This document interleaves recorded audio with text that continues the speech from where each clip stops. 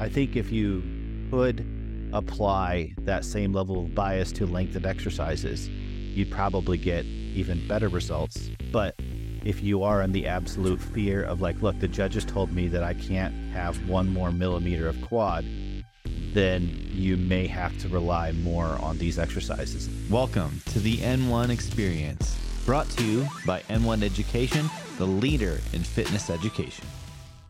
All right, so for all the people watching, the answer is there wasn't there wasn't influence into the squat technique or how much data you were collecting and reporting in terms of range of motion. Basically, the consensus was just try and keep it simple, right, and comfortable in terms of the techniques. Okay, and we will be transparent in terms of like I do want to get those out there. So I think we'll answer a lot of those questions once we get those out there, like the silhouette.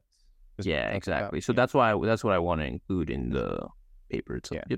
Yep. I mean, we should probably be getting pretty close with AI, where you could basically take a video and that would be able to blur somebody's face and like whatever. So basically, it would just be an artificial representation of their motion without like actually showing anything about who the person was. Right? We got to be getting pretty close there. You know, I'm sure of that.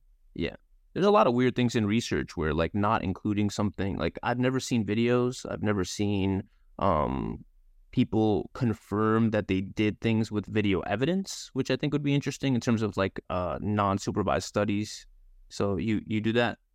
Yeah, we video all of our stuff, right? Because we're not bound by any rules, though. Yeah, we're just doing like garage lab stuff over here. If like just like, hey, we want to compare these things, you know, and it's in the population that we care about or whatever. So yeah, I mean, and it's cool because most of our participants are, you know, they're a lean, fit population. So it's like you can see where all the muscles are, you can see them working, you can see the sensor placement on that or whatnot. Like, you know, if you throw an EMG on somebody that's got a high body fat content without the ultrasound, do you really know that the muscle's there or not, right? But one of the nice things is, you know, like we work with a population and, you know, are able to do this. And that's, like, for me, like, because everything that we do is very, like, I don't do 40 participants, you know, when I'm comparing exercises or whatnot. You know, I'll do 5 or 6, right? And so what I look for is that I get very, very consistent stuff across those 5 or 6. And then, yeah, we have the video evidence, so you can see exactly how the reps are performed, the tempo is performed.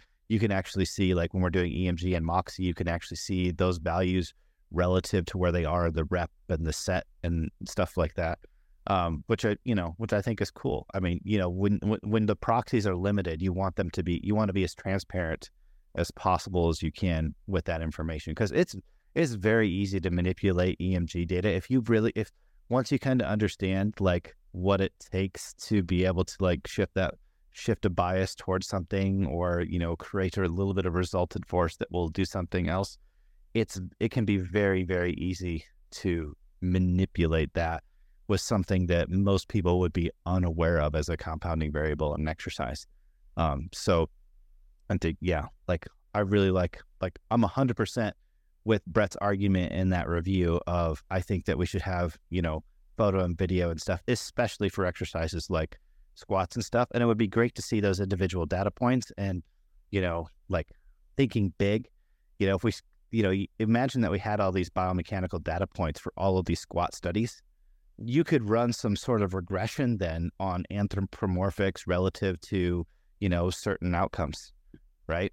So, and that would be, you know, that would be something really cool, because, you know, we're not getting squat studies with hundreds of participants, but if we had that nuanced data across a bunch of studies, we could run a lot of regressions on there, kind of like what they just did with the training to failure study. Yeah, and that's true actually for data in general, even without video or pictures. Just like being open to share your data would answer a whole lot of questions that we have that we can't answer just because people have it, you know, locked in their computers. So yeah, it's kind of sad. I mean, I could go on forever on this topic. I think that a lot of authors, for example, on papers are, you know, data is available upon request. So they're open to sharing their data, but ideally your data would be shared before even being requested. So for example, I'm not sure if you considered it, but sharing it openly on something like OSF, sharing your data, sharing your analysis code, because I saw you used OR for some stuff. That's likely a good thing to do so that in the future it's more easily meta-analyzable. But in general, academia, for all its good sides, it also has the downside of being very bound by tradition and some dogma as well, with regards, for example, to like not sharing images as much or videos of how things were performed and stuff like that. Like that's kind of just tradition at this point, that you don't include that media in these highbrow academic papers. Yeah. It's just a weird tradition and dogma almost, or academic academic environment culture. So yeah, for sure. And we're obviously we're very quick about, like, we've had issues with people not sending their data. We're very quick about sending it, but also totally open to just including it there as well. Yeah, probably easier. I had a quick question, if you don't mind. Yeah, sure. So I saw that you used EMG to see whether or not surface EMG would predict longitudinal adaptations. There has been some data recently around this. I mean, there's both been 2 rebuttal papers by Vygotsky over the years about using surface EMG as a proxy for longitudinal growth, but there's also been some recent data around potentially using it when, for example, using transverse relaxation MRI. Mm-hmm. Yeah. Oh shit, I'm blanking on the author's name now. Ogasawara, I think. No, not Ogasawara. Was it Ogasawara? Probably was. It rings a bell, but I know what you're talking about, where they look at T2 MRI and then they see which regions are, more activated, which some of that data looks kind of weird, if I'm being honest, like in terms of, the longitudinal outcome, and then you see their acute T2, So yeah, yeah, that brings me actually to what I was going to ask about is, obviously you saw that in your paper there was not really an association between EMG and growth at all. Yeah. You even mentioned that you kind of tried to fit a variety of models to it. Now, obviously, in the end, you kind of concluded that there wasn't really an association there anyways. But my curiosity is, did you somewhat try and control for false positive error rate with trying to fit the different models to the data? Yeah, so that would be a question for Vygotsky. Andrew Vygotsky did so the mediation analysis he did, he spent probably about 30 minutes trying to explain to me how the mediation analysis works. And it is dense.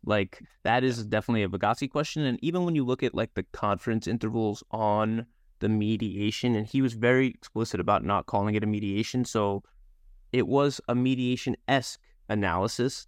And the numbers don't make sense in terms of when you look at the confidence intervals. The actual numbers make sense, but the confidence intervals don't. So there's just an issue with the exact interpretations of that model. I think the more clear ones are region-specific correlations. The mediation analysis, I could not answer your question on. That's what you were asking about specifically, right? Yeah. And what's your best takeaway with regards to the EMG findings of your study? Because you didn't really mention them very much when you explained the findings earlier. Yeah, so the reason I figured that would be a whole other topic of conversation, but just in short, if you look at between individuals and their amplitudes by region or mean and peak, and if you look at within individuals, their regional mean and peak amplitudes, there was very little correlation with longitudinal outcomes. So, and I don't think that's a huge surprise to even the people in the EMG sphere because they're such different exercises. I question whether you can do it in any context, and me and Kaz went back and forth on this a little bit off the air, but I think a lot of the time what we're doing is overlaying what we believe to be the physiology and what would happen with EMG in that context, and sort of trying to fit the story as opposed to just looking at a measure that's actually predictive. Yeah, the EMG conversation could be a whole podcast, other topic, and probably one that would put people to sleep. So I'll try and keep this very brief, and that I think it's very important that when we're looking at this, that we separate the limitation of EMG as a technology versus our ability to use it in a comparison of these two exercises. So we actually went back and forth on DMs months back or whatever on the difference in amplitude between the lower portion of the glutes and the upper portion of the glute, right? It's a very substantial difference, right? For a variety of reasons between body fat and, you know, where the nerves are, et cetera. So when we're doing this, and if you get, anybody at home can do this, like if you take your bicep and you like flex it, and then you like put your finger at like the end of your bicep, and then you extend your arm, you'll realize that the bicep that was under your finger when your arm was flexed, like that part of the muscle is no longer under your finger, right? And so that's one of the reasons where when I look at like, well, what can I compare in terms of exercises? It has to be exercises where basically I'm going to keep the same region of the muscle under those sensors, which is why I was talking about like, okay, well, maybe I can do elbow flexion, you know, full range of motion, but in 2 different shoulder positions because I'm going to have relatively the same sensor placement. Whereas in this example, what actually is happening is as you are going into a lengthened position, what you are doing is you are putting more and more of those inferior fibers that have a much lower amplitude underneath the sensors as you're getting into the lengthened position. So you're in a squat, right? The sensors are simply being placed over the portion of the tissue that we already know has a lower relative amplitude. And then the reverse, when we're working on an exercise that's more relatively to a short position. So there's already a bias in that just the way the tissue is moving underneath us, we're kind of moving between that. And then you take into the account that, like, you know, EMG is not going to directly correlate to mechanical tension, right? And then if we look at how length-tension relationship works, we know like, well, okay, if we look at a model where once we start introducing those passive elements that we're getting more per fiber tension, we would expect that you would need less relative motor recruitment for the same amount of whole muscle tension because fewer fibers would be able to produce that load. So we would expect that exercises that were more on the lengthened or more of those passive elements were in play, that there would be a smaller percentage of amplitude relative to the same amount of force production, right? You know, and obviously then you have to layer on like the moment. So there's a lot of complicated things. So I don't think that means that the actual technology, like in terms of like, hey, could we use amplitude as something that might be a halfway decent proxy? I don't think it's worthless because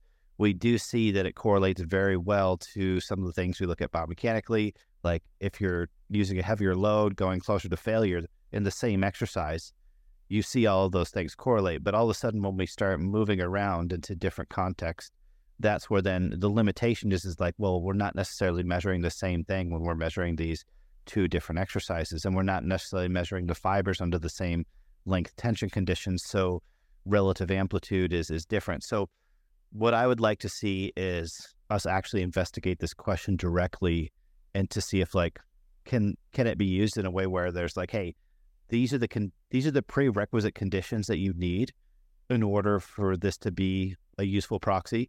And then these are the things that would exclude that. And I think that would also then give us a way of looking kind of at the past research and knowing like, okay, what kind of to discard and what maybe we could potentially use as inspiration for longitudinal design versus what's like, okay, these results are not even worth looking at or you're considering because they're not even measuring the same thing versus another context. Might be like, okay, we at least have data that's like measuring the same conditions in the same actual muscle tissue. So if we have this inference, then that might, you know, inspire us to do a longitudinal study or something, you know, with a little higher confidence. Okay, that's my EMG ramble there. And you know, I've listened to Andrew talk about this and stuff, and I agree and disagree on some of the things, and I think a lot of it is just that if you just have to put a label on it and be like, okay, if you don't know anything about it, should you use EMG as the thing to blindly guide your training? Should you use EMG studies? Absolutely not. But if we could get to the point where we knew when it was actually appropriate to use that information, then potentially then it could be a valuable proxy, right? So, but obviously nothing's going to beat out pure longitudinal work, but the time, the expense, et cetera, right? Like, you know, so, you know, everybody wants things, you know, quicker, faster, cheaper. So I'm all for that.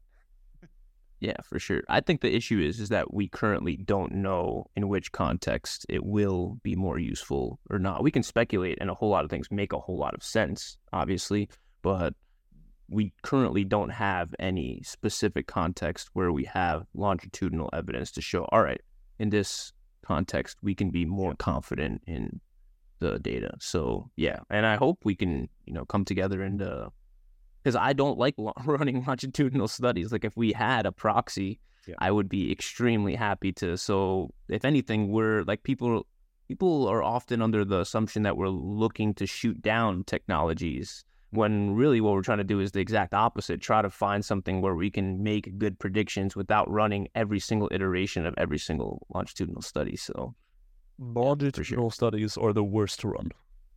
Yeah, I'm glad I found someone who can empathize here, because obviously you've run. It's a lot of work. It's very repetitive. It's a lot of work. It's compared to acute studies, compared to crossover studies, compared to a lot of those other design types, it's a lot of work. So if you're that person behind the keyboard right now, typing up a storm about why the study wasn't 26 weeks instead, and why people didn't do 6 sessions a week instead of whatever, consider that there's someone in the lab right now, the past 8 hours, looking at someone do hip thrusts or squats, and considering never looking at a gym, looking at someone hip thrust, or going to the gym ever again as a result.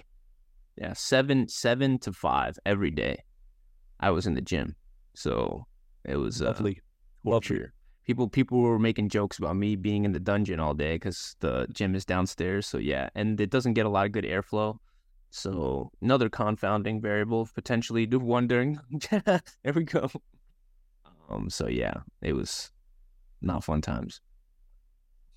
My empathy, my condolences. Yeah, although there is, not all doom and gloom. There's a whole lot of, especially in untrained individuals, you get to sort of make people passionate about lifting and see them make tons of progress. And just like, if you look at the strength numbers, actually I didn't mention the strength numbers. So yeah, this is probably a good segue. So they got really, really strong in the hip thrust, strong in the squat. The carryover to the deadlift was actually the exact same. So 20 pounds in both groups, which is kind of crazy that it landed on the same number.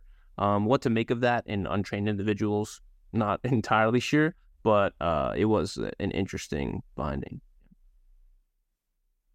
Nobody cares about strengths when it comes to I agree. They just want to know how you get that thick. Yeah. I mean, to be fair, it is interesting to see that the hip thrust and the squat seem to be roughly equally effective at improving your deadlift. So they both work reasonably well as accessory exercises or whatever, which is cool to know, I guess, but not that interesting either. Comparatively, I wouldn't say that those were like great improvements, like when you look at like the amount of load in the deadlift or whatever. So I still say like they were equally modest, right, at improving the deadlift. Like it wasn't like, oh, these are great. But I mean, for supplemental perspective, it'd be like, okay, yeah, they both do have, some transfer, right? But I imagine, like, for instance, if you did the RDL, that you'd see a much larger transfer, right? Especially in beginners. Okay. So I think the next thing we'll do is we'll roll into a few of these claims and questions that I had. I'd sent you some of the ones from the students, but to put the cap on the first one, because basically I think everybody with over 100,000 followers, except maybe me and Menno, posted this study with like the very first topic being, hey, this suggests, that not all muscles, respond to length and bias training, or the glutes actually are better at short or whatnot. And that was phrased a little bit differently amongst people, but I'm just going to go ahead and just like say my position is that I don't think I think it's a real big stretch, like giving all the variables, that you should take this study as evidence that the glutes are going to hypertrophy better in the short position and the length position, because given I would say all of the confounders kind of work in favor of the hip thrust. So if indeed it was like, oh, because of active tension and the glutes, have a better moment arm in the short position, if that stuff was really what was going to, supersede muscle length for this, we would have expected the hip thrust to beat the pants off of the squat. So the fact that you chose a little bit wider squat, you know, in the beginner population, and it's already not that, the fact that the hip thrust and the squat came out very similar, I'm like, cool. That means that, you know, if all you have at home is the ability to do free weight squats and, you know, you have some hip thrust, right, you can use the thrust for more specificity or whatnot. But I don't think it puts the hip thrust above lengthened exercises that might be a little bit more biased. I don't think we get that information there at all. And so I just want to get a consensus from you guys in terms of, are we on the same page there, or are you guys leaning more towards that? I mean, I don't think it's not a factor, but I think it's such an insignificant factor in this case that I barely think it's worth mentioning that as part of the comparison. Yeah, I would agree. I don't think it's not a factor, and I think obviously if things went the other way, then we'd be having a different conversation. But given the results, I'm pretty confident in saying that it shouldn't be the main, story. The story is not a length story, but I also want to point out that different muscles probably confer different benefits from being at longer muscle lengths, and certain muscles we just don't have an answer for. So just because it doesn't necessarily ask that question doesn't mean the opposite. So it's possible, it's still a possibility, but I would be surprised if any muscle benefited more from being in the shortened position as it currently stands, considering all the evidence in every other muscle group. So while it remains a possibility, I think the probability is low. Yeah, I agree with both your takes. I will say, whether or not you think that different muscles will benefit more or less so from lengthened training kind of comes down to your understanding what the likely mechanism is behind it. So I think that if your understanding thereof is like related to passive tension, related to something else, that can very much shape whether or not you think different muscles will benefit from it. But yeah, I agree with both of your takes by and large.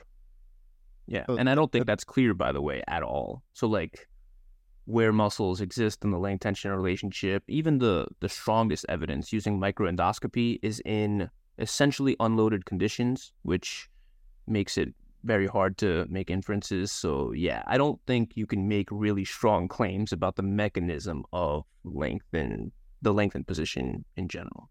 Yeah, and that's why until like we see evidence strongly suggesting that it's not a generalizable principle, with the fact that we now have data in the calves, in the quads, in the hamstrings, in the glutes to a very lesser extent, the gracilis and sertorius muscles, in the biceps, triceps, that's a good deal of different sizes of muscles, shapes of muscles, a variety of things, that until we have more clarity on the mechanism, or we have more direct data suggesting it's not generalizable, I'm comfortable assuming it's generalizable.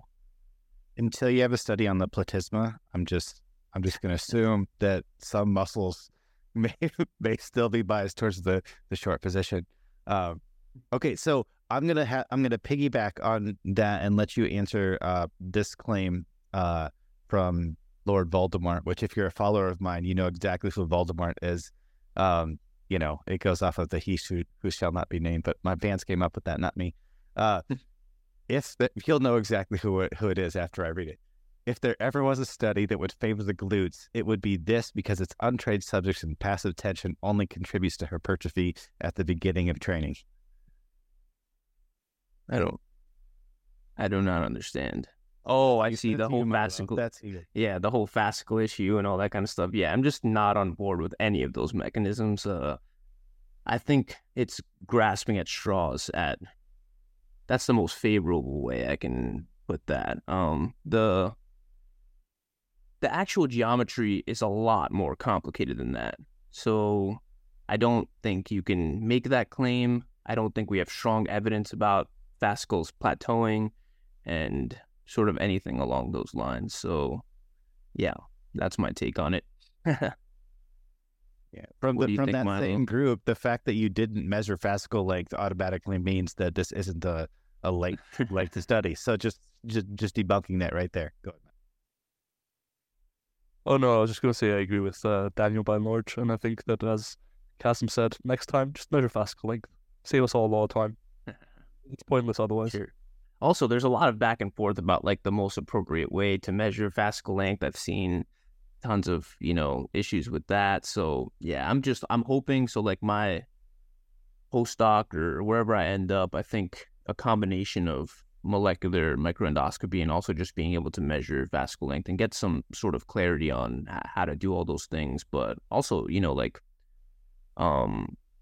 there's just so many issues with the geometry in terms of non-spanning sarcomeres and all that kind of stuff that just like, it's really hard to make these claims without like way stronger evidence than we have right now.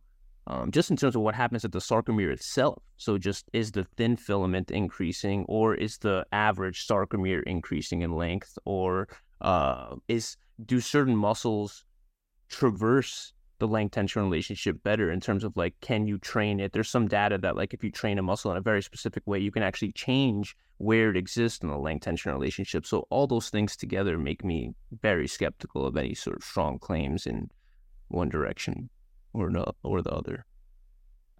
Bro, just create a model and stick with it at all costs. Protect that model, hold it close to your chest, and never let it go. Yeah, the 5-rep thing is sort of in a similar category. Just like, yeah, it's a cool heuristic, but like, don't hold on to it for dear life. Like, you're bleeding at the moment, so yeah. Okay, so the next one that I think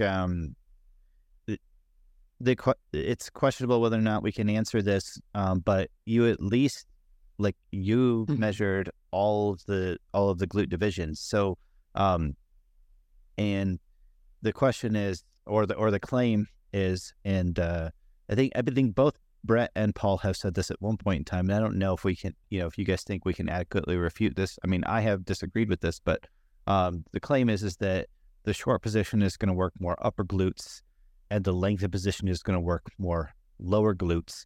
And I think my argument has always been like, well, if you training hip extension, it's going to be more lower glutes. And then if we start, deviating into some abduction, that's where we're going to start working either the more superior fibers of the glute max or the glute medius and minimus. And I think if you do take the fact that, all right, these exercises were, if you do assume that there's a length difference in here, we would have then expected that if this was true, that would have showed up.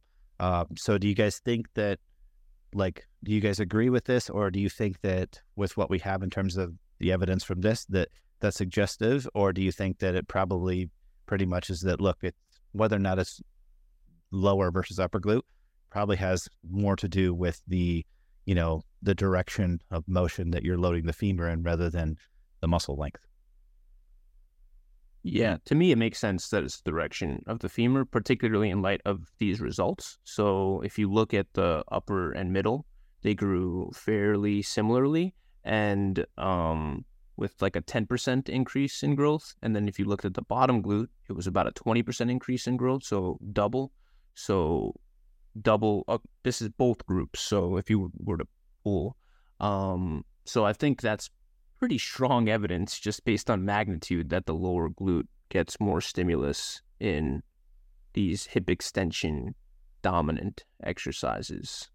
So it is one study, I'd love to see more, but just based on this and the magnitude, I'd say the lower glute seems to get more stimulus with, pure quote unquote extension. No, I think that makes sense. And hey, for its worth, when I do my hip abduction, all I feel is upper glute. So that's all I need to know. You feel me? That's fair. What we need to do is like a Warnicki, so the only way to isolate this question is to do some so just stretch the crap out of their glute, and just stay there for an hour per day and see if there's hypertrophy. Sign me up. I'm ready. That sounds so uncomfortable. Yeah, it's bad. So I'm not sure if, I think you know Kassem, but I'm not sure if you know Daniel, that Eric actually tried the protocol from Warnicki, and he gave up eventually because it was actually very, very painful. It's very, very uncomfortable, and hey, it's in the calves as well, so he didn't care. Did he use the same tool? He actually found similar or the same orthotic device from Alibaba Express.com or something. I bought one from Alibaba as well, and Hey.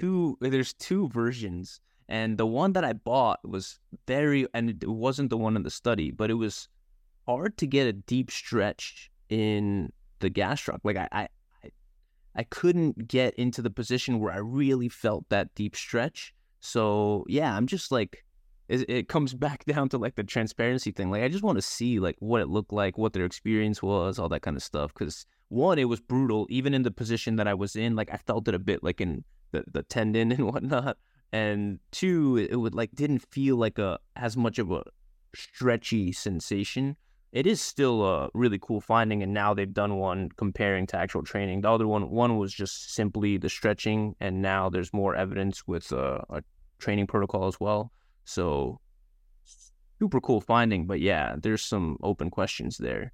And it sort of gets at the mechanism thing. Like the common paradigm is like type 2 fibers get innervated as things get, more and more difficult, or the load is heavy enough. But like in that stretch position, I doubt that that's what's occurring. So even the sort of tension question, or as it's commonly put out, is sort of under fire, so to speak, when you look at those kind of outcomes, especially in an unloaded stretch.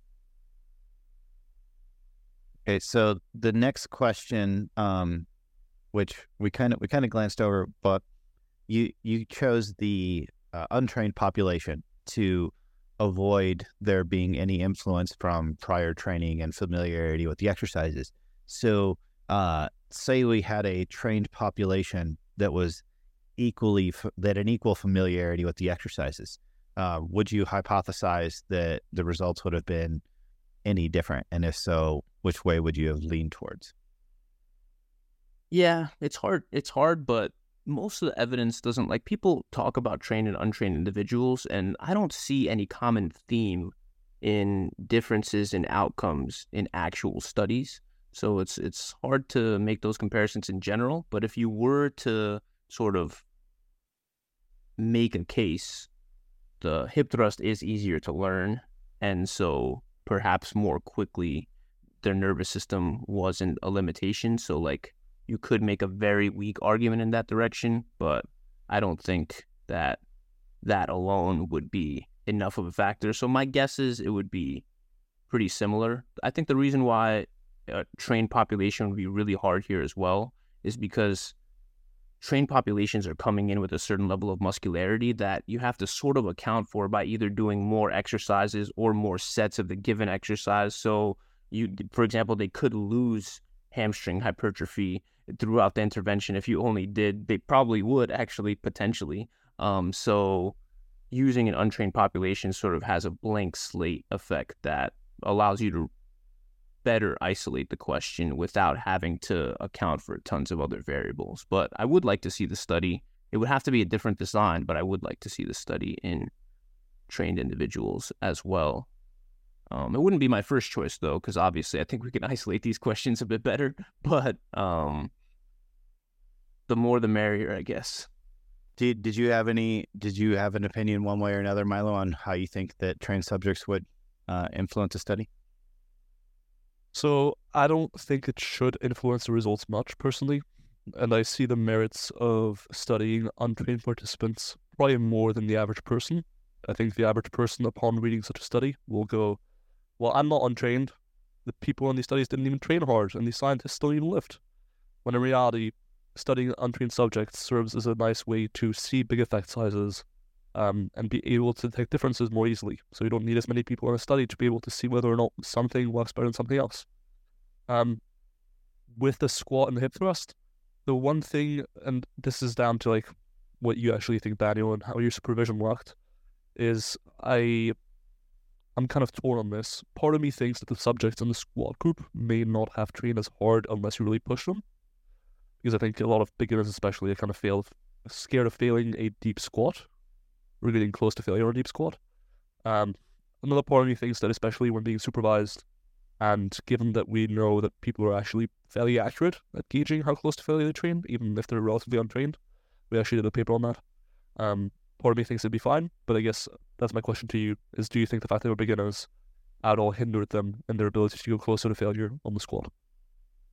Yeah, I'd say that, and that's a good point. I should have probably mentioned that. I'd say that on average, the amount of individuals that were cutting the reps short were a bit higher in the squat group, which obviously makes sense. Anyone that's actually run a study and has done volitional failure knows that there's some variation with the amount of individuals and how they're able to push themselves. But there were a decent, also a small number of individuals in the hip thrust group that weren't pushing themselves as much as I believe that they could, but slightly less. So without quantifying it, I think the inclination is correct and sort of is in line with probably every single study on volitional failure, where if an exercise is harder, it's probably going to be a tiny bit further away from failure. We were pushing them hard, and there were definitely complaints. But in terms of like knowing for sure that they did not have one rep left, it wasn't always clear. And the trend with specific participants who had issues with this is always going to be a limitation. But for the most part, it wasn't super lopsided. Like I've been a part of studies that it was more evident when people were further away from failure. I think this was a really hardworking group, and up front, I did a better job of saying things that like you will be training hard. Like I think sort of scaring people up front, especially when they're untrained, weeds out some people who are like, I didn't expect this, like I told them they were going to be in a lot of pain, and they were. Like after strength testing, like that's brutal. 3 RMs of all those 3 lifts, like I let them know that there would be pain in their future and it was going to be hard training. So yeah, I think I accounted for that to some extent, but I think your intuition is correct. That makes a lot of sense. Yeah, it makes a lot of sense. Again, I don't think that's a slight on the study or you. I think it's kind of just how it goes with the squat specifically. Yeah. And I guess that might be contributing slightly to the difference in potentially how close to failure the glutes were in the squat versus the hip thrust. But I think it's a relatively small difference, especially given that from the paper, it sounded like you had 1 to 3 people there at any given time supervising the participant. We had, so like it was very spread out where I mean, I was individually with participants almost all sessions. Yeah. Okay. It was brutal for that reason, but it was also a lot more like literally me with 98% of the participants, other than when I had a class where one individual took over for like 2 participants. So it's crazy, man. Those sessions, time slows down, Yeah, for sure. Luckily, these were smaller sessions. I've been part of studies where it was like a full battery, so like an hour. These are like 25 minutes, so it was just 5 sets, 6 sets, and stuff like that. So I could have been nicer to myself and sort of put people in the same slot, but I didn't want to deal with the fact that like account pushing people, coordinating, all that kind of stuff. So usually it was a max of 2, so 2 participants, and I set the time where and if it was more than 2, I had help with another individual. Out of curiosity, very quickly, how long did it take you to collect all this data? How long? Yeah, like over how many months? In terms of like analyzing and all that kind of stuff? No, just literally collecting data, like as in having people go through the intervention and measuring them before and after. Oh, it was very quick. So there were only 2 cohorts. So essentially an extra week there. So if it's 9 weeks, then 10 weeks. So actually collecting was only a brutal like 10.5 weeks, something like that, because we collected like a lot of people do sort of like rolling entry. We capped it at 2 weeks. So there was group 1, which started, and then group 2 started a week after that. And then we set things up exactly the same. So it was like the EMG was on Wednesday, the MRIs were on Saturday, Sunday, and there were, so 11 weeks total. That's a rough 11 weeks, but respect. Very good. Yes. Every personal trainer's listening to you guys complain about these sessions, and they're like, that's just a Tuesday for me, right? So I was a trainer for 70 years, and an hour with an individual is much different than 25 minutes with like 50 people, or whatever, 36 people. You different conversations, different mental, like you have to like recalibrate your mind for the next person coming in, remember all the details of their life when you just met them. When you have a cohort of your like 20 clients that you like gain rapport with, it's kind of fun. And I was on the gym floor for hours, like similar to the study. So I would say to those trainers, run a study and see what it's like, and we can compare notes. Both are brutal, but I think one is slightly edges out the other. Especially when you're being super redundant. Like, it's one exercise. You can't make no novelty. They know what they're getting in there for. It's, yeah. And not only that, and they're paying you a lot of money too. So they're like excited to come, as opposed to the person droning in like, you again. You know what I mean? Like, there's distinct differences. Being a researcher is not fun. It's not what most people think being a researcher is like, in that sense. Sure. That's awesome. So you guys already answered the question on effort relative between the two groups. So the other question in terms of that was the skill component, being untrained individuals, was the fact that a squat is a more skill-based lift, right? Would that in this population have kind of worked against the squat? So not only would maybe they have a harder time pushing to failure, right? But because the coordination demand is higher, the perceived effort would be higher, which correlates to them maybe not wanting to push it close to failure. But also that they just weren't able to get as much recruitment, out of the tissue in a complex squat exercise as beginners compared to the hip thrust as if they were trained subjects. What would you say to that? Yeah, I think it's a similar answer to what I had previously, in that it's going to be a limitation. I think they gained a proficiency pretty early on, so I was happy with that. But obviously, there's a higher coordination demand, and it's just a harder exercise to master in general. So, as with all research, limitations come with the territory.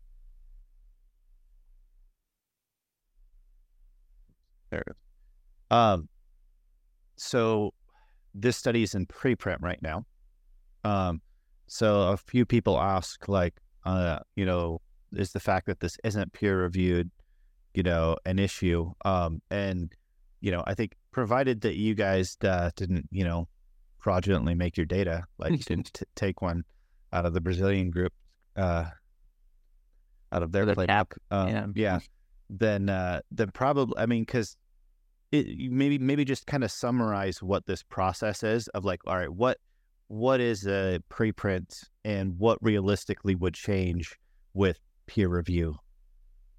Yeah, I can let Milo take this one because I've been doing a lot of talking, but I'd be happy to take it too. Up to you. I mean, you know what? Go for it first, and I'll add anything you think there's any should be added. Yeah, so I think people maybe there's a lot of angles to take this. I think people might put more stock into the peer review process than they potentially should, and that's an issue, I think, of the field and of science actually in general, not the field. That peer review could be a lot better, and I think another thing to consider is that the methods of the paper matter a whole lot. So if you're doing some sort of complex statistics and you have somebody that's relatively non-advanced in those statistical methods, or if you're doing some molecular outcome and you've totally botched how you went about doing it methods-wise, that's where an expert review is useful. We're like, all right, listen, you took the tissue and you didn't put it in liquid nitrogen early enough, and now your study is like literally a waste. In this kind of study where things are like pretty straightforward and you don't expect the review to do much of anything other than cosmetic changes, or maybe they want, a lot of the times they ask for stuff which is just like, honestly, like makes your like stats worse. Like they ask for p-values a lot of the time, where like we opted not to do it. Like the process is not super useful in cases where things are very, very straightforward. So yeah, I don't put a lot of stock into the fact that, if anything, I value preprints more than I value the review process, where a bunch of people who are super passionate about the subject are scrutinizing your data and looking at it from all angles. And instead of 2 people or 3 people max, you have hundreds of people telling you where they misunderstood something, what could have more clarity, what did you do in this instance or that instance. So all of this stuff I think is going to be super useful for when we actually submit and create a product that people can interpret and understand. I'm going to steelman the peer review process very quickly, and then I'm going to point out what I actually think of it. If we steelman it, we can say, well, most papers don't actually get read all that often. Like the average paper gets something like 13 downloads or something. So if every paper ever was preprinted, assuming it gets fewer reads during preprinting stage than during publication stage, it would get like 5 reads or something. And certainly no one will read it closely enough to be able to tell any like major issues, right? So peer review can be helpful in the sense that people are somewhat incentivized, and that's kind of one of the issues with peer review. They're incentivized insofar as it's basically doing charity work, right? Like you don't get paid to peer review. So that's one thing to keep in mind, is that there's no awards for this person spent 8 hours on their peer review of the study and they pointed out so many flaws. It's more like you got an email from an editor somewhere who said, hey, do you want to peer review the study? And you have 16 other things to do today, but you somehow managed to fit it in. You're going to spend 15 minutes on that study, reviewing it, and give some... Oftentimes, peer reviews are like 2 lines. You get 2 lines, it's like, looks good, but maybe your English could be better. So peer review is not this holy, ceremonious process through which your paper gets improved manyfold. It can really vary in quality. So while I think that it can be useful in certain circumstances for certain papers, and like in its ideal form, it can work very well as like a double check your shit type of situation. And sometimes it can even be very informative. I also think that I honestly don't care that much. I think most of the papers that go through peer review don't get improved much as a result of peer review. And it's a weird flex when people say, oh, I've got papers published in peer-reviewed journals. When people say, oh, this paper has not been peer-reviewed. Oftentimes it's said either by people who just kind of like lump science and peer review together as if they're like the same thing, inherently like the exact same thing. Or it's said as like a blanket criticism of a paper that someone doesn't like. So I don't think the fact that it's not been peer-reviewed yet, especially given all the coverage it's been getting, like, I'm not going to name drop, but some people out there, they really don't fucking like the results of your paper. Like, I was literally on Instagram like a few hours ago, and I was looking at some person who really likes slow muscling stuff. Hey, I like slow muscling stuff too, but I don't hate papers and authors that publish opposing views or opposing results. And people really don't like it. So at the very least, in this case, with how much traction and how much coverage the paper's been getting, I really don't think the lack of peer review is something that you should hold strongly against the results of this paper or any inferences. Yeah, I think that's a good point, especially with fields that don't get a lot of coverage, which is most fields. This process is probably not, ideal for them. But in those cases, it's probably even more important that the peer review is super, super on top of things in terms of letting things go to publication. But yeah, to your point, also, you see a whole bunch of stuff get through peer review that you're just like shaking your head. So yeah, I think we're in total agreement here. And there is also, very quickly, the downside of peer review being that it literally delays publication by often like 3 to 6 months, like if you can't find reviewers. So that's 3 to 6 months that could have been spent by the scientific community formulating papers and research questions that are a lot more informative. So it's kind of delaying the whole process and lagging science out. Yeah, I've had one in for a year and a half. That's my longest, so not good. Yeah, my only comment is I also see things in peer-reviewed papers that I don't have a PhD, right? But, sorry, guys. But I guess neither do you guys yet. Oh, but a lot like so if I see stuff and I'm shaking my head at it, I consider that as like, okay, well, who am I? I'm just, whatever. I'm just a bro here, teaching trainer stuff. And like one of the, like in some of the times it's pretty glaring obvious, like that example that we're talking about with the open sim model and the tricep literally flipping over on the wrong side of the humerus, and then them using that to calculate the length tension relationship. And I'm like, that's not even like visibly you can see that the muscle went through or the same thing with a lot of the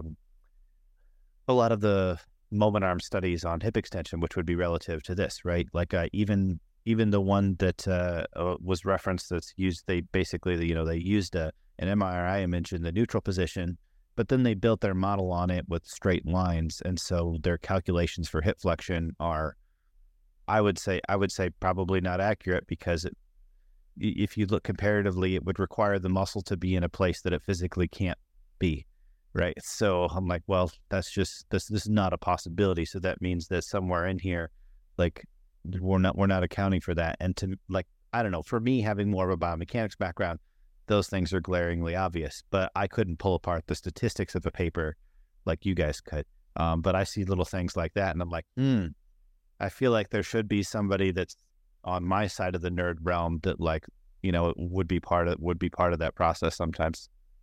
What advice would you give to people trying to navigate the research landscape in terms of should they put more trust into a study that's peer reviewed? I mean, you kind of covered that. But the other question I have is, when it comes to research and social media, like, do you think there's a limitation? Like, say you have a study and you have a preprint out.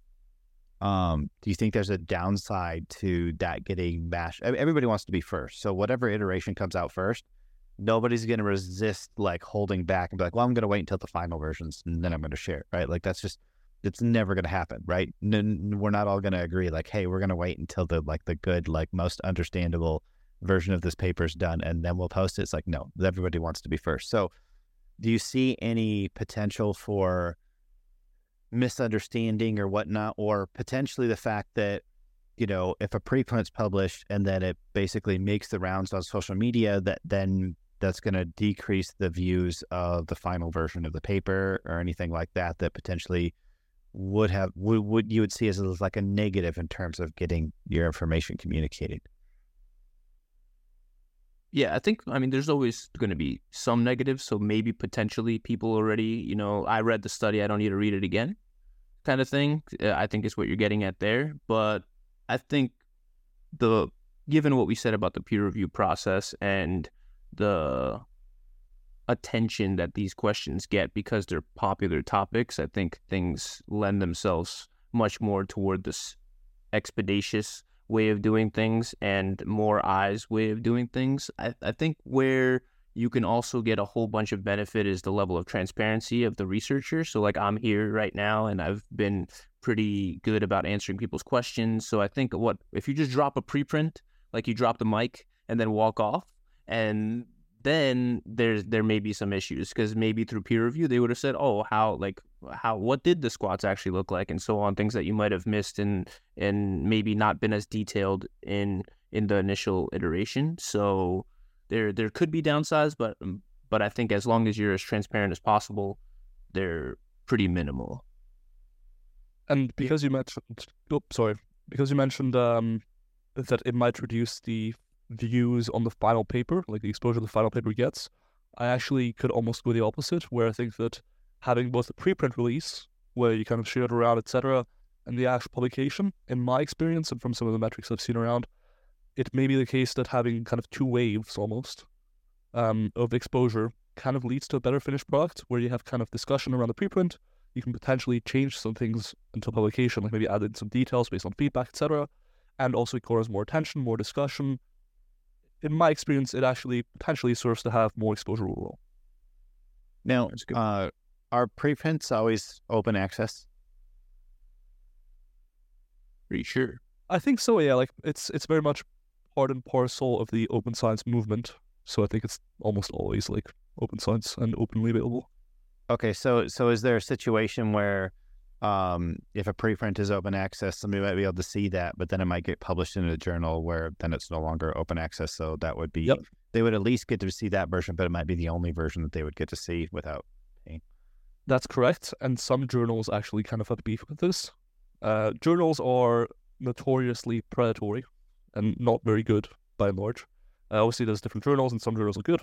But the most established and most prestigious one typically, as much as I'm not necessarily anti-establishment in general, with journals, it's a different story altogether, where the profit margins are quite large and it costs you a lot to publish in a journal, for example, especially prestigious ones. And it costs oftentimes the author several $1,000s to have it be open access. So it costs the authors more to have it be openly available and open to the public so that people can actually read their fucking paper in the end. And so some journals actually have an explicit no preprint policy. Now, how strict they are with enforcing that preprint policy can really vary, but it is worth noting that journals generally don't like it, and so I think it's especially a good thing to do in that case because they don't like it and because it means that your paper gets out to more people.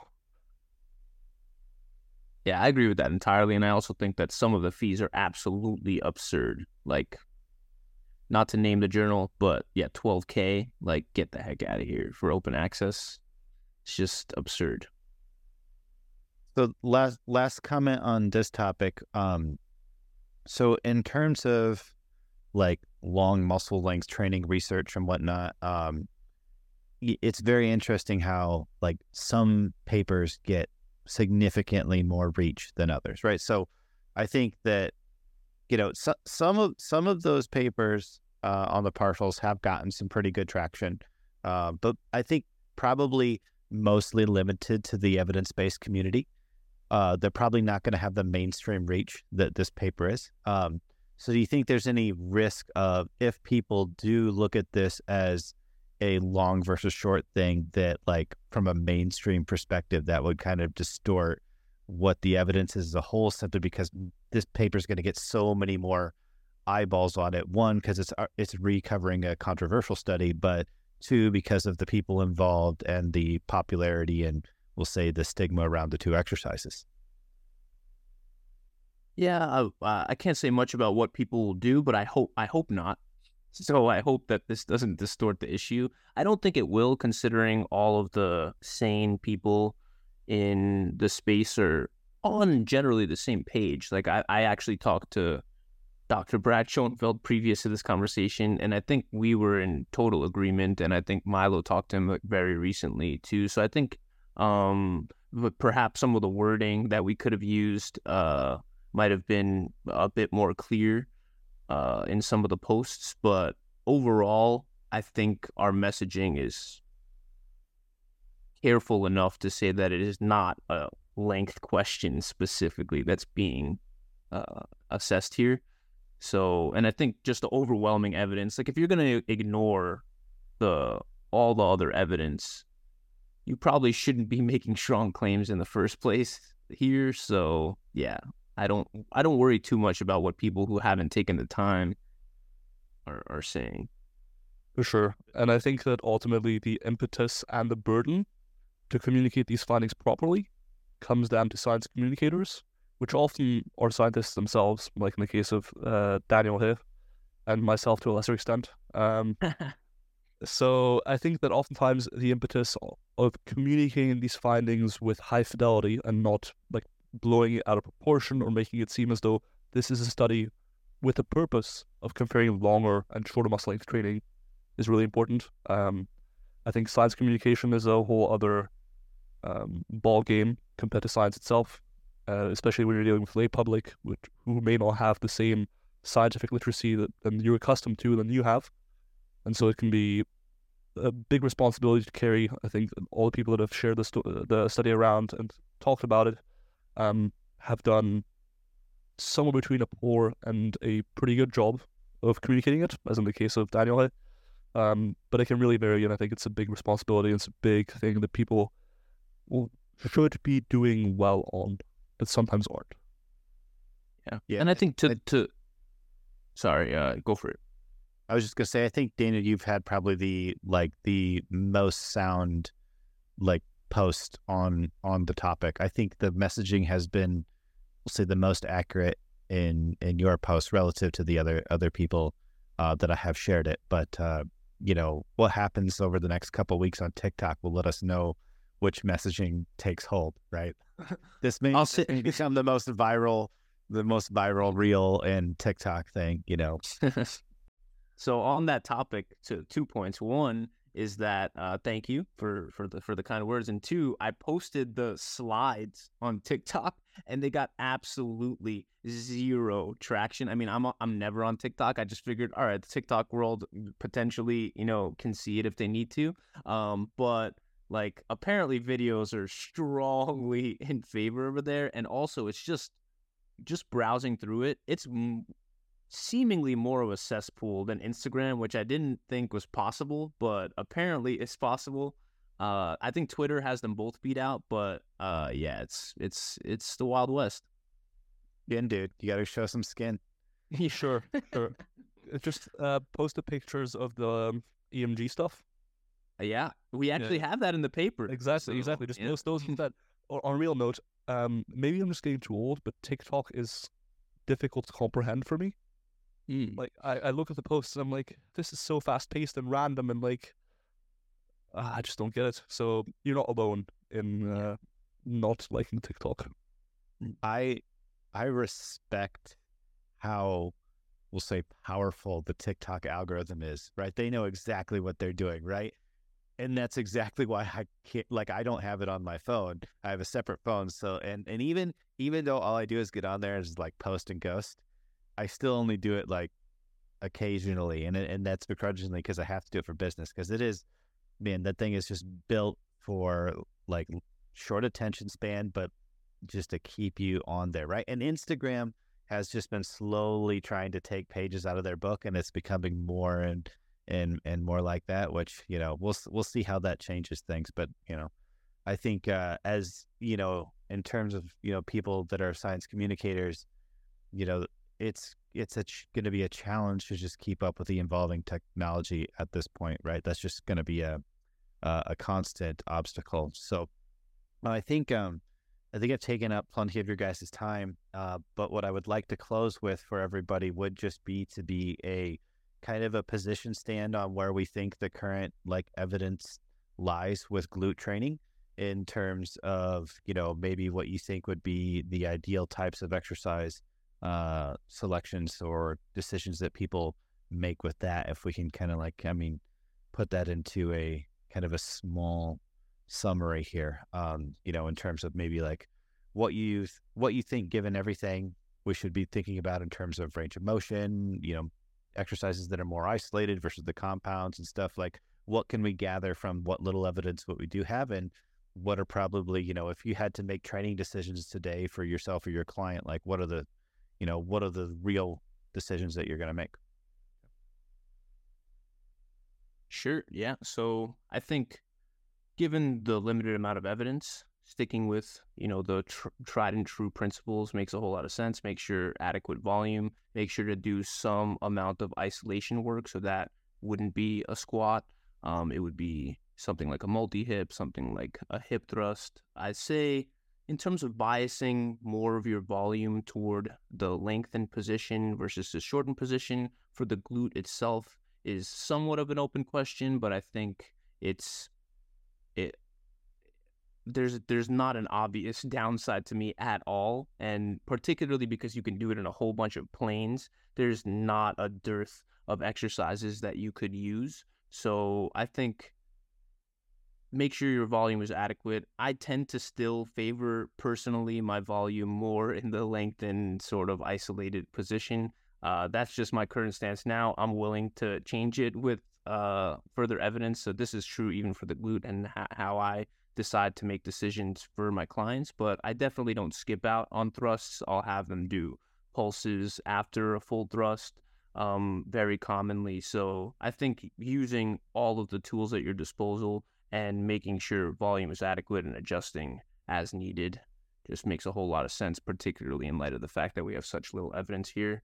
In terms of the glute med and min, I think now it's very obvious, and to a lesser extent, but pretty obvious for the upper glute, doing some abduction exercises is now sort of more of a must, as opposed to earlier when a lot of people were screaming loud about it being like hip thrust being like more upper glute dominant, then potentially you wouldn't have had to do them. So I think the main takeaway, if you're going to have one, is probably do both lengthened and shortened biased exercises, but make sure you're also doing that abduction in different planes so that you can get different regions and include the med and min and get that full juicy looking peach. I mean, by and large, I think Daniel said most things. What I'd say is that it looks like hip thrusts specifically seem like a pretty decent way of getting a better ratio of glute growth to everything else growth, right? So if that's something you're after, hip thrusts and maybe even bridges could be a decent option, right? Because bridges, if there's something to the neuromechanical matching aspect of hip thrusts that makes them better for glutes specifically, as opposed to like the adductors, then glute bridges would stay at yet another level, right? And kind of even further improve that ratio, even though they may not have per set as much of an effect on glute growth. You might just need more sets of them, but they still have a great ratio. In general, picking exercises, if glute growth is one of your top priorities, picking exercises that are very likely to be limited by glute strength is a good thing, right? So generally a squat would rank relatively poorly in that, as well as ranking poorly in terms of the ratio of glute growth to other growth that you get. And finally, as you said, like getting some form of hip abduction work in your training is probably pretty important, because it doesn't seem like glute medius and minimus grow much from just pure hip extension work.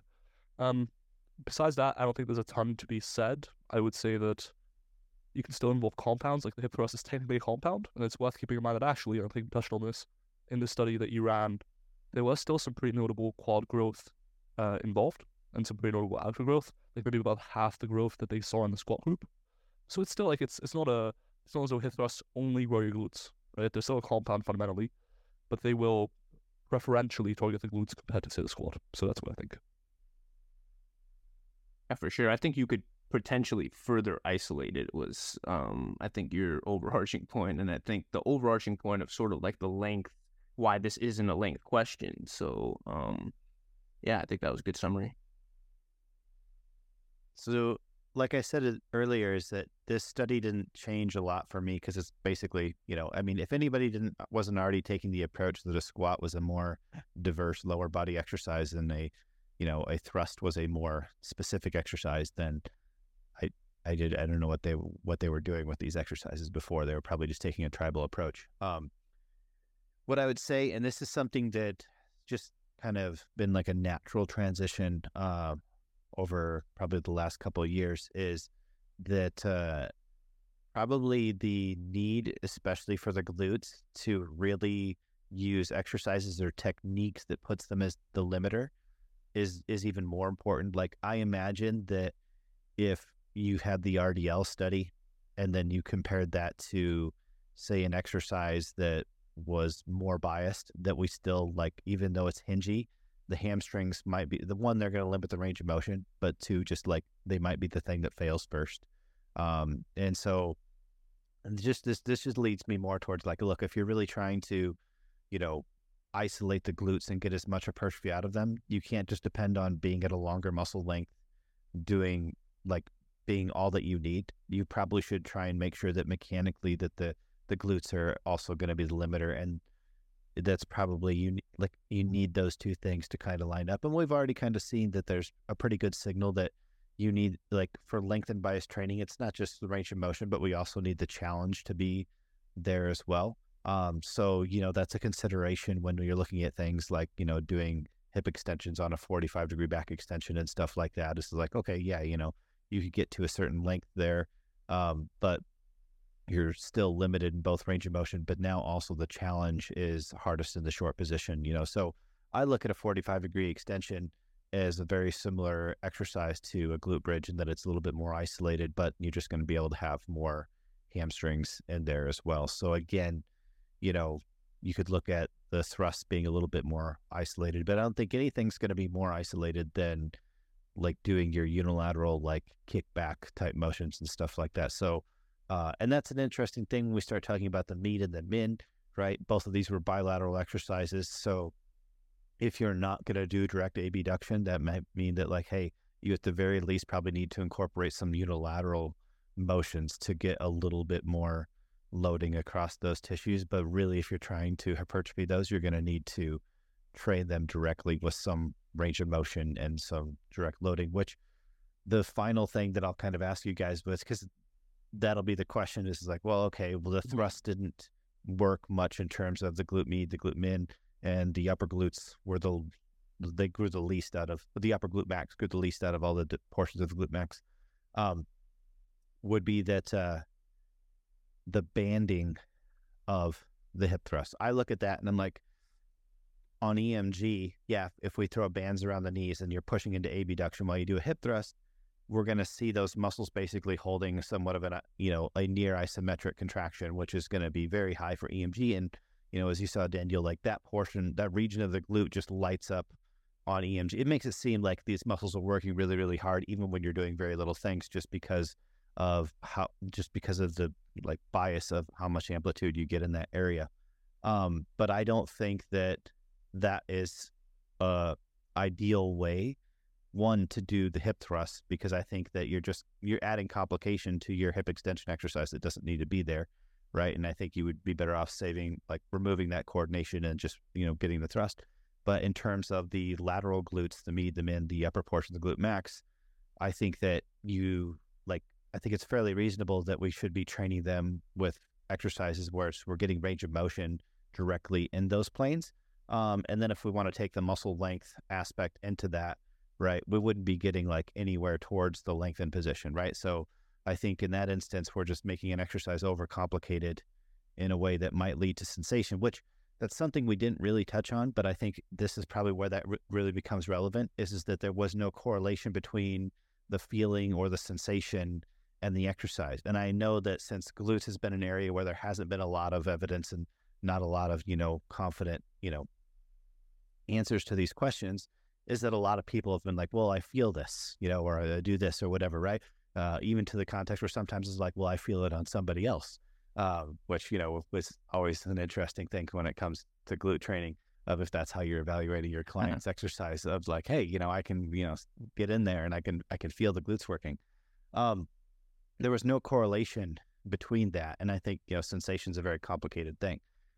So where do you stand on, should we be relying on those feelings to fill in the gaps, or maybe more in a mechanical perspective? And if that's the case, would you agree that, look, to train the upper portion of the glute max, the med, the min, probably need to be doing legit abduction exercises, with cables and leg raises and things like that, and not so much using bands around the knees and trying to hold a static degree of abduction during thrusts or squats or deadlifts? Or, this is one of those things where on social media, I've literally seen people put a band around their ankles while doing leg press, thinking that somehow is going to be challenging their hip abductors, which is pretty impressive.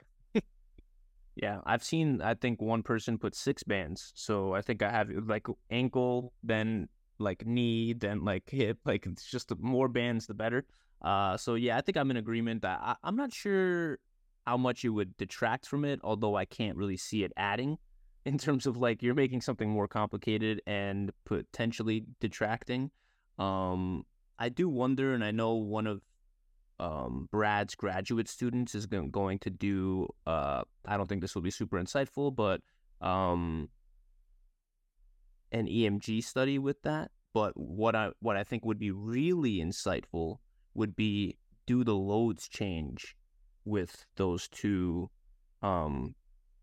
conditions? So I'm excited to see her results. Yeah, have you done that? We have done it with maximum isometrics. Right. So basically creating just a sub-maximal block for the hip thrust and having people use either a band or then just do the thrust. Right. And basically the EMG for the lower portion of the glutes, basically everything that's associated with hip extension, goes down when you wear the band. Right. And also the maximum force production goes down. So you lose in both EMG and in sagittal hip extension force by putting the band, which makes sense because the muscles that abduct don't push the hip into as much extension. So you kind of have you're kind of creating a co-contraction that is somewhat fighting yourself there. And then you're also you're losing neural drive to trying to do that as well. And then we found a similar thing on the 45-degree extension, where basically if you do the excessive external rotation, frog stance thing in a 45-degree hip extension, that the force production goes way down and the amount of EMG in the lower glutes goes way down. Actually, when doing load, it was worse than just having somebody do just like the body weight butt squeeze, right? Which I found that interesting, that doing the maximal isometric, like once actually loaded, the EMG was less than them doing a maximal isometric against load in that relative position. So basically the hip mechanics were that poor in that position that like, okay, if all you just do is just use intent and squeeze your butt, that was better than you maximally contracting into, a fixed object. So like, I'm interested to see what they find, but that we have done that, and that's this is what we found, right? But small subjects, right? Just in little bro garage here, right? So Milo's been here. It's just a shack, right? It's nice. It's probably the nicest gym I've ever been to. So yeah, I've seen the photos. It's definitely a sweet gym. It's definitely probably a slight step up, but Dr. Mike Israel's gym is also really nice. I think you went there recently too. Yes. I was. Yeah, it's nice. Yeah. It's I would say it's slightly nicer, but they're both nice. Mm-hmm. Yeah. Who's got the better pull down? You. I didn't even use the pull down, so I couldn't comment actually. But I think you. I will say with the rest of the bands, just to clarify, you're talking about around the knees, like kind of challenging. Okay, cool. I'll say I don't think it would make much of a difference, to be honest. Like I wouldn't expect to see much of a difference, and I would typically rather someone do their hip extension work and then do their abduction work somewhere else as an isolated movement, just because if it's not even going to be targeting the same muscle, like obviously medius and minimus are probably going to be a lot more involved in abduction, whereas maximus is going to be a lot more involved in extension. In that case, you're just running the risk of adding a band to leg press for it to not really add much stimulus to medius and minimus, but just adding an extra complication for not much reason. So I think you may as well separate the two and get both close to failure on their own, in their own right, I guess. Agreed. So for the population that is looking to just like they're just going for, as Daniel said, the juicy peach look, right? Like we've discussed how like kind of my like average approach for hypertrophy has been like, all right, 70 lengthen, 30 shorten is kind of like where I've kind of resided in practice for most of these things. But in this element, like that's the situation where I might shift that balance a little bit more for the specificity component of it. And how much would be probably dependent on what exercise like selection stuff somebody has available. Obviously, if somebody's training, at a gym like I have tons of ways to bias the glutes in the lengthened position.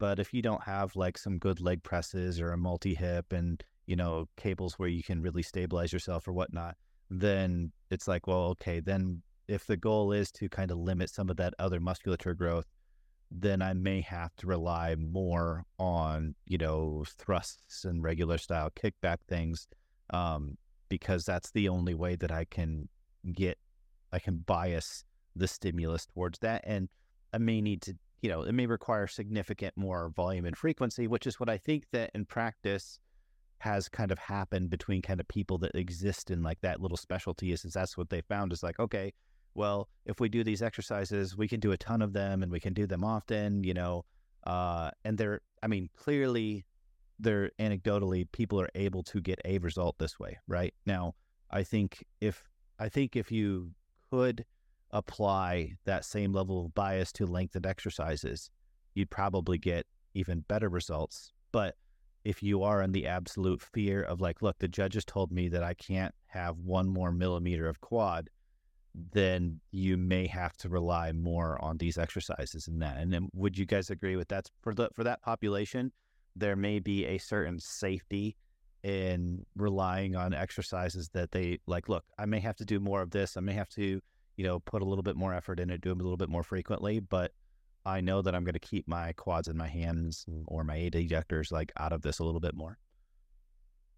Yeah, I think being able to do a lot more volume in that shortened position makes a whole lot of sense in terms of if you're trying to cover all your bases and you don't have an unlimited amount of equipment available, you might have to do more work for potentially the same result. or maybe a slightly better result because of the whole cherry on top thing we were talking about. But I think you could cover your bases very well by just doing more work. It's not as efficient. You could be spending more time doing something else, potentially rounding out your physique and whatnot. But I don't think that there's a distinct downside to doing more isolated shortened position work to get that requisite volume, even if sometimes it's an absurd amount of volume. So like you hear Brett talk about like what his girls do, and it's a whole lot, like, 4 times a week of, many, many sets per day. So I think there's multiple ways to roam.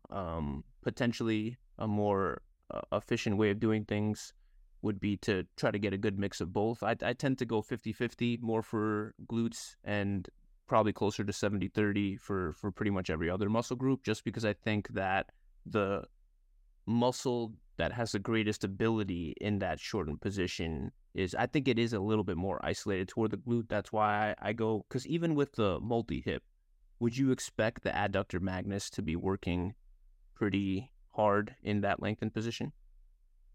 Yeah. So how hard the adductor works in hip extension is going to be relative to the femur's orientation, right, and the leg path, right? So if anything where like you're either more sagittal or you're working like actually in an adduction to an abduction plane, that's where you're really going to reduce the amount of adductor. Or if you have a slight external rotation that occurs during the middle, all of those things, like think of it this way, like the reason the hamstrings don't work at the squat is because they have opposing function, right? And so that's essentially like same thing. The glutes themselves, like they lengthen actually by being adducted a little bit, which was why I wish, this was a glute study, I would have preferred a narrower stance, right?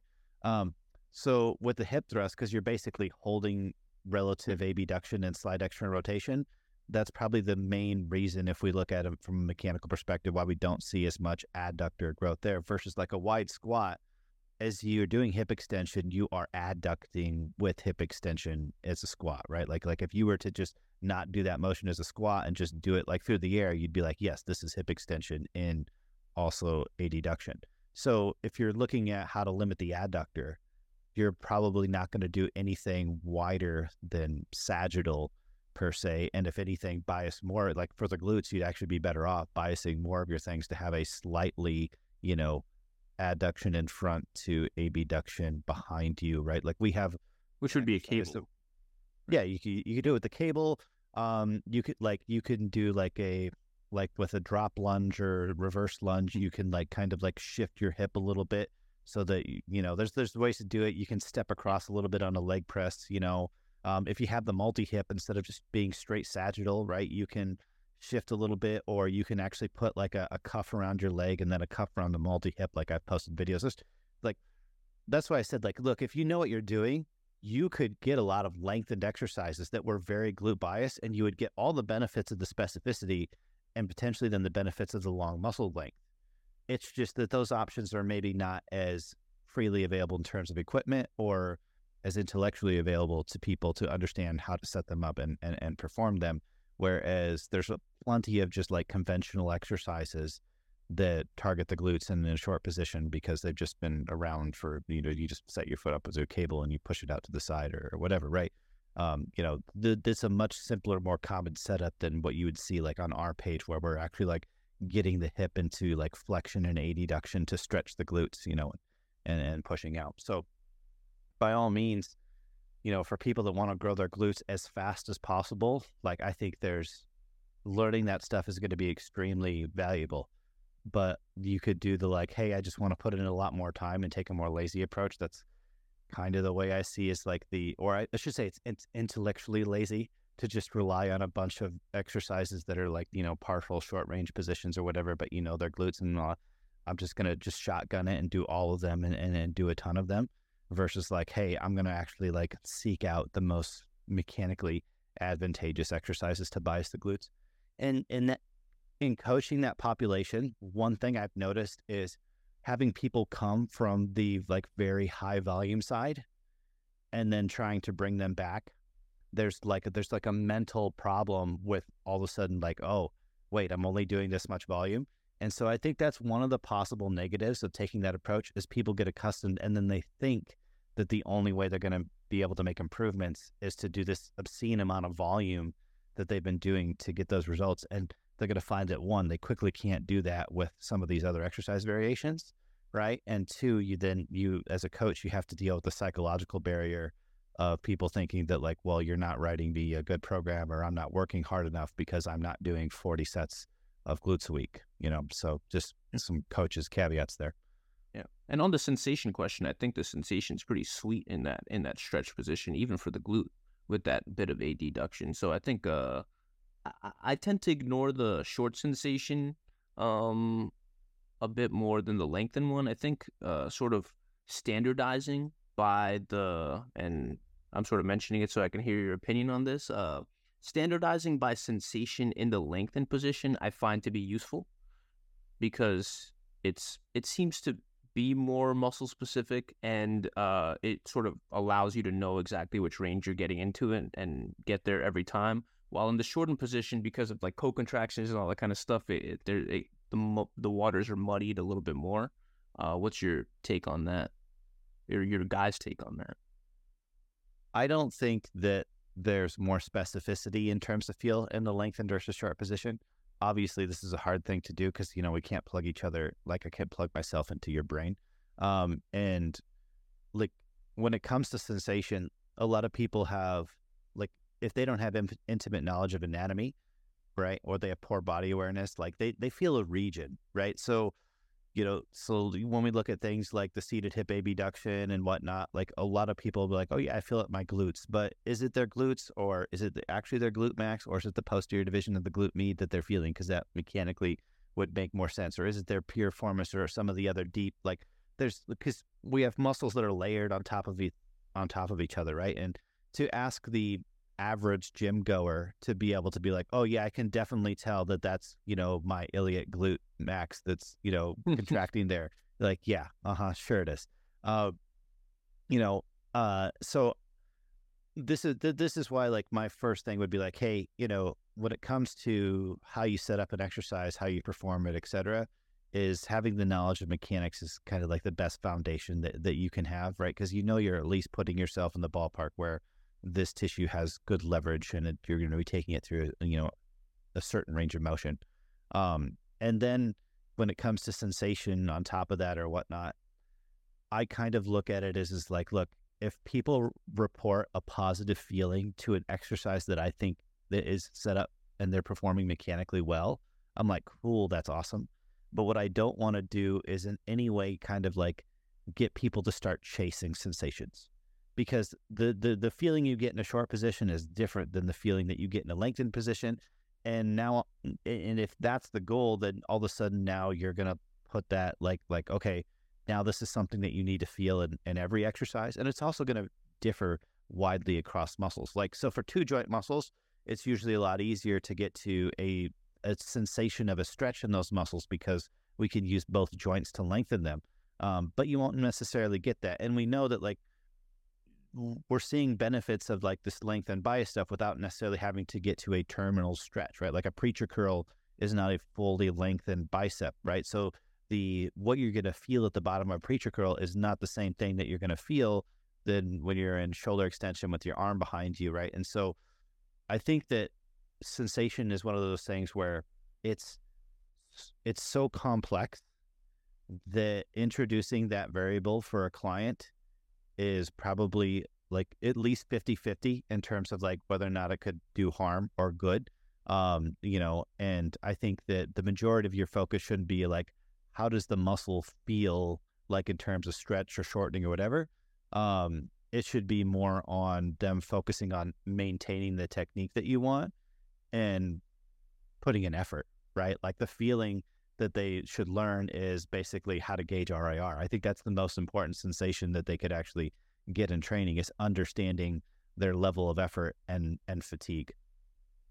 Yeah, I think we're mostly on the same page. I take a more pragmatic approach in that I think certain muscles, to your point, are much more susceptible to this, and because people are sort of chasing it, and it's much more obvious in certain instances, that leaving that toward the end of a session and getting that dopamine rush while also potentially getting the benefit of the standardization for muscles where we know that is the case, like an overhead tricep type thing, Whether that's necessary, meaning in terms of obviously like being in the a more lengthened, not the most, because then there would be some obviously other issues there, but like just the sensation of more obvious cases, I think can sort of be like a feed forward mechanism in more obvious cases. But I think we'd probably land on like fairly similar looking stuff either way if you choose your exercises correctly, as long as you're not sort of having people chase sensation in super non-obvious contexts and having them do all kinds of wonky stuff for that reason. Yeah, you could put people in some weird positions. Yeah. What you got, Milo? The trend that I kind of noticed was that when like mind-muscle connection took off, a lot of people started just gravitating their exercise selection towards the exercises that they could feel the most, which led people to choosing a lot of very short, exercises, or exercises where there was some sort of co-contraction or coordination demand that contributed to the sensation, and not necessarily exercises that mechanically made the most sense for their goals. And sometimes the opposite, because you can get a really big sensation if you basically compromise a joint, right? Like you can get a really, really big sensation for that. So, or as you're basically creating, I don't really think that active insufficiency is something that we get in traditional resistance training, because we just simply wouldn't be able to move the resistance there. It kind of works itself out.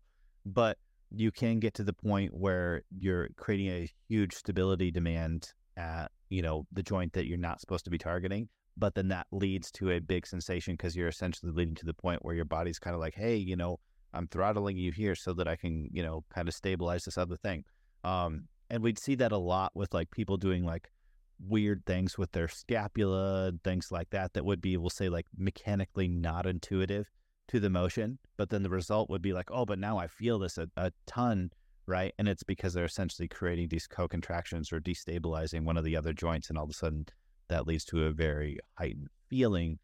But when we measure it, they're producing no mechanical tension. So my general rule that I teach at our camps is that, look, if something improves in sensation and it also tends to improve in performance in some way, whether that's reps or loading, then it could possibly be a good sensation. But if something drastically improves in sensation, but you see performance and load drop, that sensation is probably actually negative feedback, right? But when you feel a muscle, like you don't necessarily know that, like our ability to perceive mechanical tension is very, very low. What we're mostly perceiving is like the rate of firing in there. And when something is unstable, we have a higher frequency, so we get more feels, right? That's why, people jump on a Bozu or a power plate or whatever and like, oh man, I could really feel this. And I'm like, well, yeah, but like, it's still not much mechanical tension. And that's the recipe that we're going for. So I'm sorry, I didn't mean to cut you off, Milo, but I just had to throw that out. All good. I was just going to throw in a quick caveat around all the mind-muscle connection stuff. It's something that people think there's a ton of evidence around. To my knowledge, there's one direct study on this, which was conducted at Brad Schoenfeld. And the results weren't even particularly compelling in favor of a mind-muscle connection as opposed to an external focus, like just being explosive. So I think that there's much ado about very little evidence in this case. Like, do I think that conceptually it may or may it could help? Maybe, like maybe by focusing on a specific muscle, you're able to recruit muscle fibers or motor units earlier in the set somehow. Maybe. But equally, I don't really see a compelling reason for it to enhance muscle growth, and I don't think we have the direct evidence to support that stance. So, yeah, I'm just skeptical, I guess. Would you guys agree that if anything, the eccentric is either equal or more valuable for hypertrophy? I mean, to be honest, I haven't looked into the direct evidence comparing, say, eccentric only to concentric only to concentric and eccentric to isometric. And that's actually something I've been meaning to do for fucking years at this point. Mike Israel commissioned us like 2 years ago to do a literature review, systematic review on any study comparing those contraction modes on hypertrophy to see if there's any consistent differences. Like whether isometrics, for example, the one thing you have at the back of your head all the time when you're lifting is like, oh, isometric training isn't as good as concentric and eccentric training for hypertrophy. Is that true? I don't really know. Most people probably don't really know because there hasn't been a systematic review of these studies. But from what I've seen, and this is very sort of like superficial reading of literature, eccentric seems to be pretty important and seems to potentially lead to hypertrophy in different ways than concentric contractions. So that's why it might be important to have both. But that's a very sort of superficial reading. I think it probably is a bit more important potentially, yeah. But that's a very sort of here's $5. I'm going to bet $5 on this. Yeah, I've seen a decent amount. I haven't looked at it systemically, but I've seen enough to. I think it's a very fair statement to say equal or greater. So you don't really see concentrics. Very rarely do you see. I don't think I've ever seen a study where they outperformed when looking at them in isolation. And I've seen many equal. But how a lot of these studies were done is super murky. Like, how are they standardizing? Like, how do you really like standardized eccentric failure, like how far from failure you are? An eccentric is going to look a lot different than a concentric. So there's a lot of issues. The one study also, like I think about fatigue within a set, there was one study that did an overloaded eccentric plus concentric and didn't find greater growth in that regard. So it could be that the fatigue from that overloaded eccentric was affecting the concentric and so on. So I think there's a ton of variables that people don't consider when thinking about these questions. So, but yeah, I think it's a fair characterization to say that it's important. Well, yeah. the reason I say that is that most of the techniques that people use to increase sensation or the intentions are either they can only be applied on the concentric, or they're at least heavily biased towards the concentric, right? Because it's like, all right, you focus on squeezing a muscle on the concentric. How do you focus on squeezing a muscle on the eccentric, right? That's some. I mean, you could be like, okay, I'm trying to, but I mean, what are you really trying to do when you're trying to squeeze while also do an eccentric at the same time? It's a little bit of mental gymnastics. So that's why if I have the opportunity to make something more mechanically, suited to that muscle versus trying to rely on tension, because like, for instance, that Brad Schoenfeld study, the leg extension group found basically no difference between trying to use a internal focus versus an internal focus. But the exercise they did find, I believe it was a bench press, right? And what I would say is that if that makes a difference, that probably means the exercise selection or the technique that you're doing is missing something mechanically, and that's why there's room to improve it by just providing internal cueing to put tension into that tissue. But if your exercise is good enough, then probably you would get no benefit, because the nervous system should be using that tissue to overcome the load anyway. So probably the only places that I see benefit from like using an internal focus and really heavily relying on that would be like if you're trying to take an exercise and make it something it isn't, right? You're trying to like fill the gap of like, well, this isn't quite the motion or quite the profile or whatever that I want. So I'm just trying to produce the tension just by actively or internally cueing myself to contract the muscle, even though the exercise wouldn't otherwise, require me to recruit that muscle to that extent. So you're basically trying to, because that is exactly what's happened. Anytime you apply an internal intent to an exercise, you're essentially creating an artificial aspect to that exercise, right? Like you're basically starting to introduce forces that otherwise wouldn't be there from the exercise itself, right? So I would lean towards is like, hey, if you're finding that the only way that you can make an exercise, feel good or work for you is to like just be really like hard drive, like, mentally masturbating the muscle, then you probably should figure out how to improve your technique or choose a better exercise for that muscle. It was a squat and a curl, right? The two exercises. What were the two exercises? It's leg extension and bench press, pretty sure. Really? Huh. That's what I thought. Cool. Yeah, I think we're Milo to be like well read and know all this stuff and was going to give me a 10-second yes or no answer. So I'll blame him. But I'm pretty sure, like I'll put this down in the details or whatever and reference the study. But I'm pretty sure it was leg extension and bench press. This was what they were doing, right? Oh, cool. Yeah. All right. Well, I think that's a good place to call it there. Thank you guys very much. You were very generous with your time and for the little technical glitch that we had. So Daniel, where can people find you and follow your stuff? Yeah, all the normal stuff, mostly Instagram. I am on Twitter, but rarely post. I mostly just troll researchers. So I think Instagram at Daniel Plotkin is probably the best way to find me. The other ones, you could follow me if you want to send me a question, or my email's listed on the paper as well. So yeah, those channels would be good. And you, Milo? Yeah, so the one place to find me would probably be at Wolf Coach on Instagram. I do put out some YouTube content nowadays, so you can find that at Wolf Coaching on YouTube. And finally, for all my research output, you can find that if you just type in ResearchGate Milo Wolf in Google, you'll find all the stuff. And for those of you guys that are interested, Milo and I are working on a length and bias training guide to not just cover the science, but a lot of the coaching pearls that I have gathered over the time of teaching students and whatnot, so that basically a lot of the nuances that we talked about today are very similar to the things that you'll be picked up there. So you can stay tuned for that. I will probably have a link in the details if you want to get an email notification for when it's released, so that you can go ahead and pop that in there. Otherwise, you can find me at the usual places, Coach Kassem on Instagram or whatever. Don't be lazy. Just look at the details or whatever for all of the stuff. And if you're interested in learning more of the nuances and stuff of how we do our training stuff, check out N1.education. If you enjoyed this episode, make sure you give us a like, subscribe, and leave us a review, and we will see you on the next episode of the N1 Experience.